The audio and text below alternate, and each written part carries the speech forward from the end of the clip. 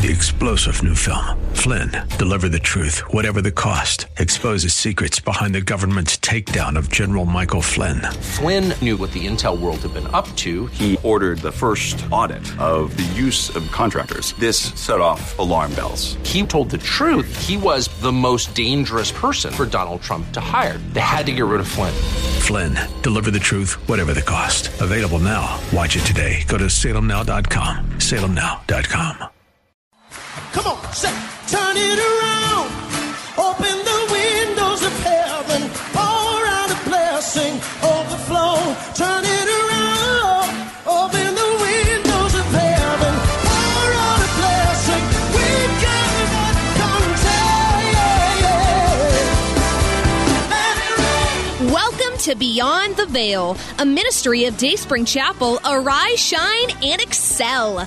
Located at 1628 Hyde Park Ave in Hyde Park, Massachusetts. As Luke chapter 1, verse 78 and 79 tells us, according to the tender mercy of our God, whereby the dayspring from on high has visited us to give light to them that sit in darkness and in the shadow of death, to guide our feet in the path of peace. Now let's listen in to today's message from Pastor David Oluwadara. Verse 3:14 says, and let our people also learn to maintain good works, to meet urgent needs, that they may not be unfruitful. That they may not be unfruitful. Amen. So what is the common trend here? Again, showing yourself a pattern of good works. Be careful to maintain good works. Learn to maintain good works. What do you see as the common trend? The common trend is pattern. Is maintaining. Amen. Amen. It's pattern. A pattern of good works. A pattern of good works. You see, works are not said to be good unless there is a pattern. Works are not said to be good unless there is a pattern, consistency, a track or trace of them. You can trace the works and you cannot trace a point. There has to be 2 points at least. Now, for it to be really a pattern, it has to be more than a few. Good works cannot be sporadic, scattered, every now and then kind of thing. Good works cannot be not just every now and then, sometimes, maybe not. Good works are pattern of good works. If they are not more than one, it's not said to be good works. It's not counted to be good works. Very, very important that we learn this and that we know it. If it's not more than a few and in close range, it's not a pattern. If it's not more than a few and in close range, it's not a pattern. If you have a dot here and a dot far over there, how do you trace that? They are not in close range. It's not a pattern. It's got to be more than a few and they got to be in close range. Then we can say it's a pattern. We can see a pattern there.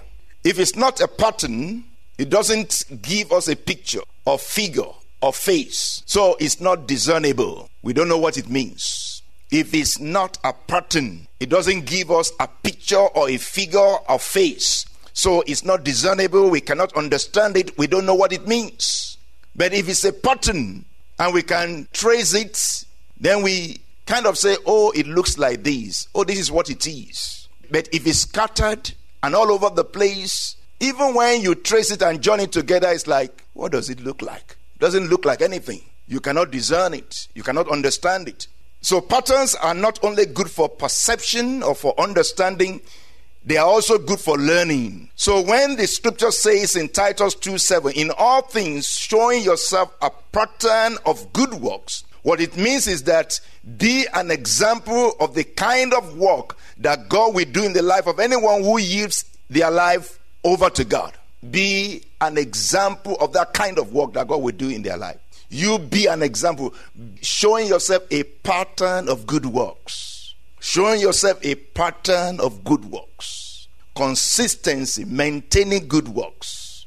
Maintaining good works. Maintaining there is talking about consistency. It's talking about pattern. It's not that you do a good work today and next week you do another good work in between any kind of work. Now, a good work is done every time, every single time. We're not talking about perfection. We are saying that what comes out, what is perceived, what is seen, what is noticed. The summary of it all is good works. He does a good work. She does a good work, they say. And we also know that bad work is easy to be noticed.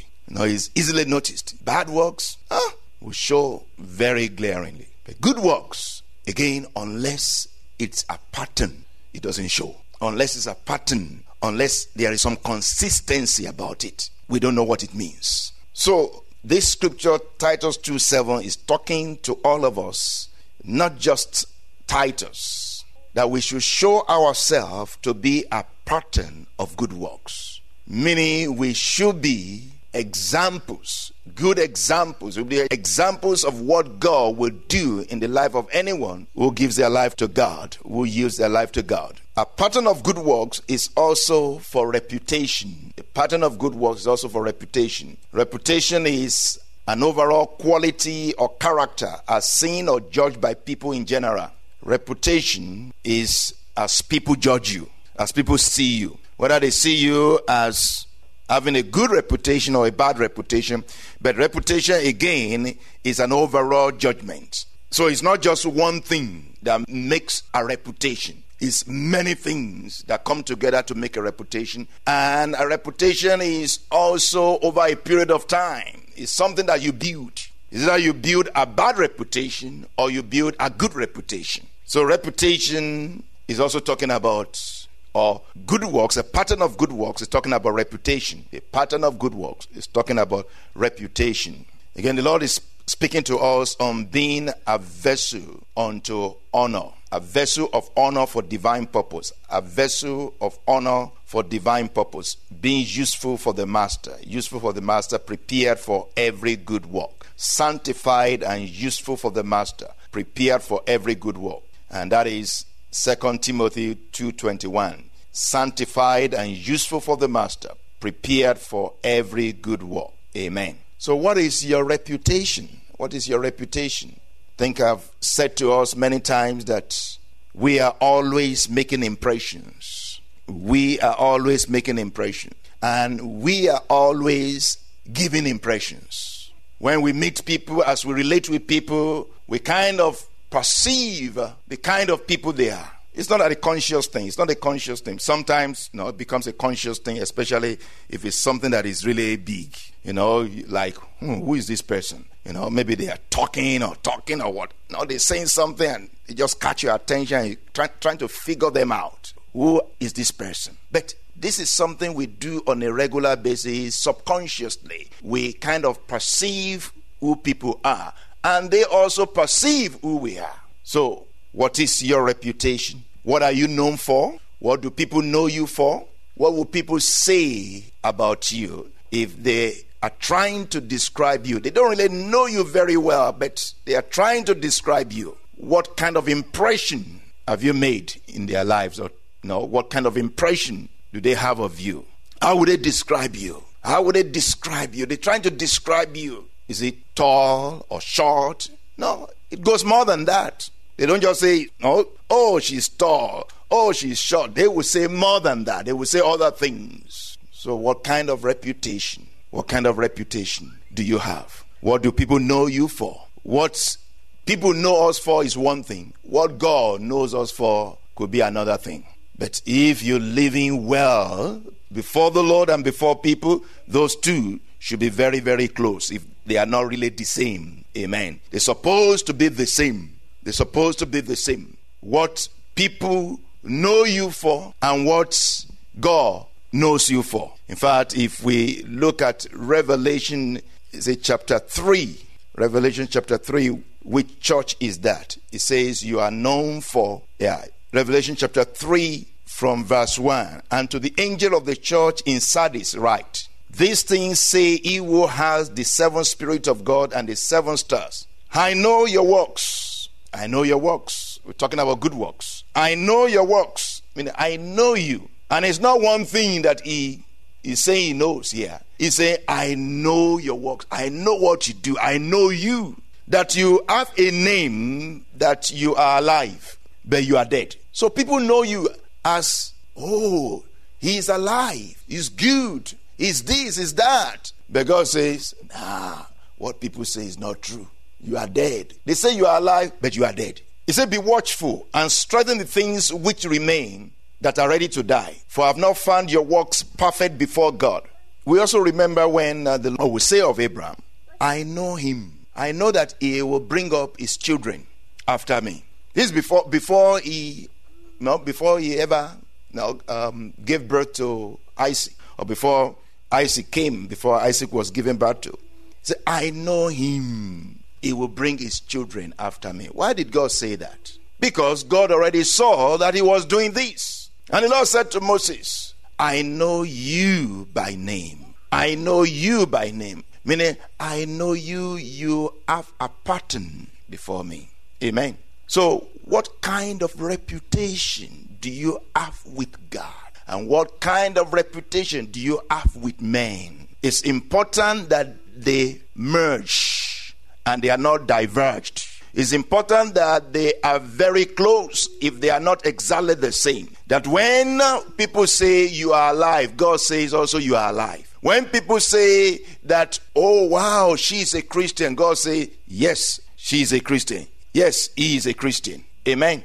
When people say, oh, he is a man of reputation, he's a man of honor and integrity. Actually, God can also say the same thing. He is a man of integrity. Amen. Because it's many times we put up a good face in the sight of men. Put up a good face in the sight of men. You know, we dress well. We try to speak well.